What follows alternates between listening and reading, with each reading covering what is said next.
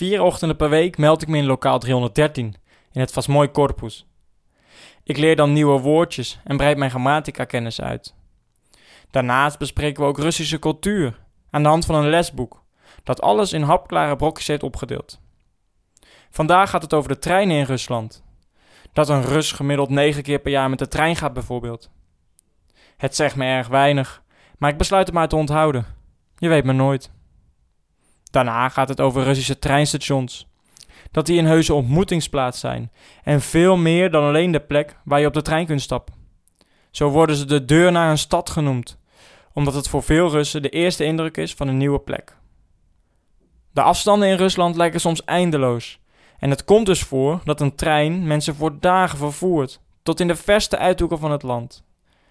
Daarom is het station ook een plek om afscheid te nemen, soms zelfs voor altijd, of wordt er smachtend op verre liefdes gewacht. Het doet me een beetje denken aan de functie van een haven, zo'n 150 jaar geleden. In het klaslokaal zat de kachel veel te hoog en mijn gedachten dwalen een beetje af. Ik staar uit het enkelglas raam en kijk door de besneeuwde bomen op de internationale ijzeren weg, zoals dat in het Russisch zo mooi heet, de Железная Дорога. Het station ligt vlak bij de universiteit en tijdens de les bekijk ik zo nu en dan de treinen die in de verte langstrekken. Waar zouden ze naartoe gaan? Peking? Vladivostok? Of naar het warme zuiden? Zeker is in ieder geval dat in die wagons dezelfde benauwde warmte heerst als hier in het klaslokaal. Russen lijken er iets mee te hebben. En er rijdt een stukje cultuur over het spoor, met heel eigen gebruiken, waar ik inmiddels langzaam deelgenoot van ben geworden.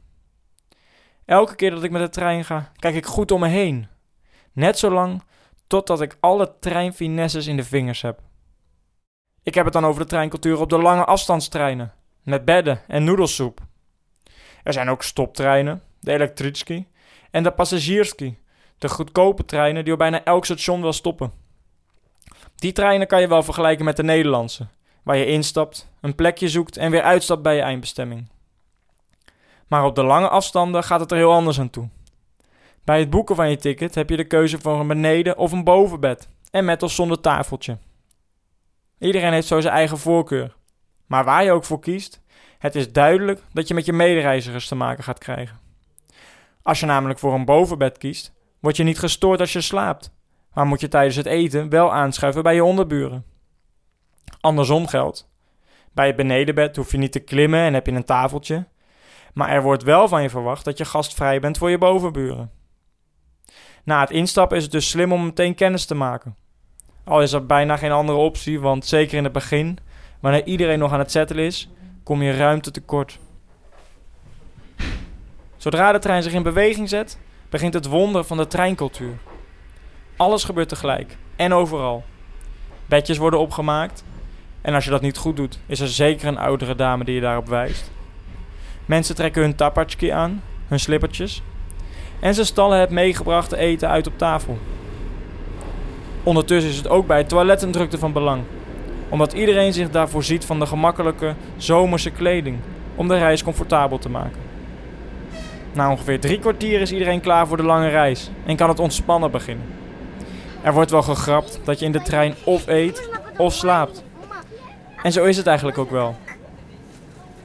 Als je kiest voor platskartni, kom je in een wagon met 40 bedden terecht, zonder deuren ertussen. Het is de goedkoopste optie, maar het reiscomfort is wel afhankelijk van de overige 39 reizigers. Zo kwam ik in de trein vanuit Kazan, terug naar Perm, in een wagon met de kinderen van een atletiekwedstrijd terecht.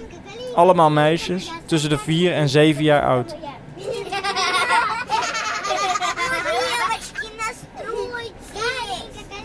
Heel gezellig, maar na een paar uur had ik het wel gehoord.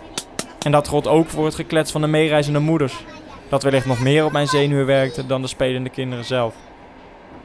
Een stille coupé biedt overigens ook geen garantie voor een rustige reis. Stel je maar een flinke Russin voor, rond de 50 jaar, die zojuist een flinke maaltijd naar binnen heeft gewerkt. Ze neemt plaats op het bed naast je en raakt in een diepe slaap. Iedereen om haar heen kijkt elkaar wisselend aan, totdat we er zeker van zijn dat zij het is.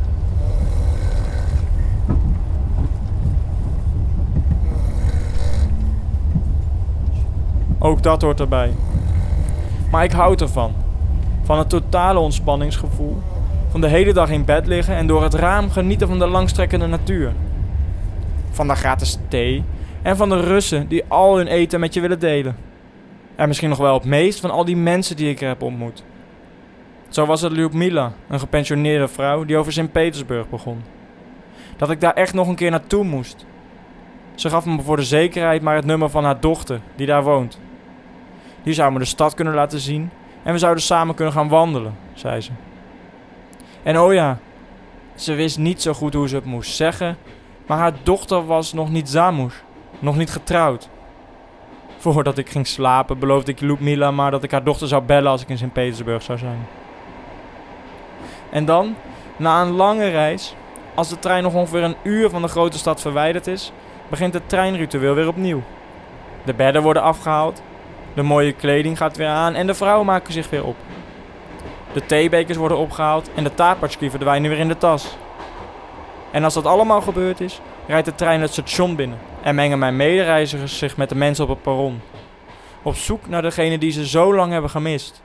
Of gewoon naar een taxichauffeur. In het klaslokaal is het nog steeds warm en snel sla ik de bladzijde van mijn lesboek om, alsof er niks gebeurd is. Opdracht 14a. Ik weet het antwoord.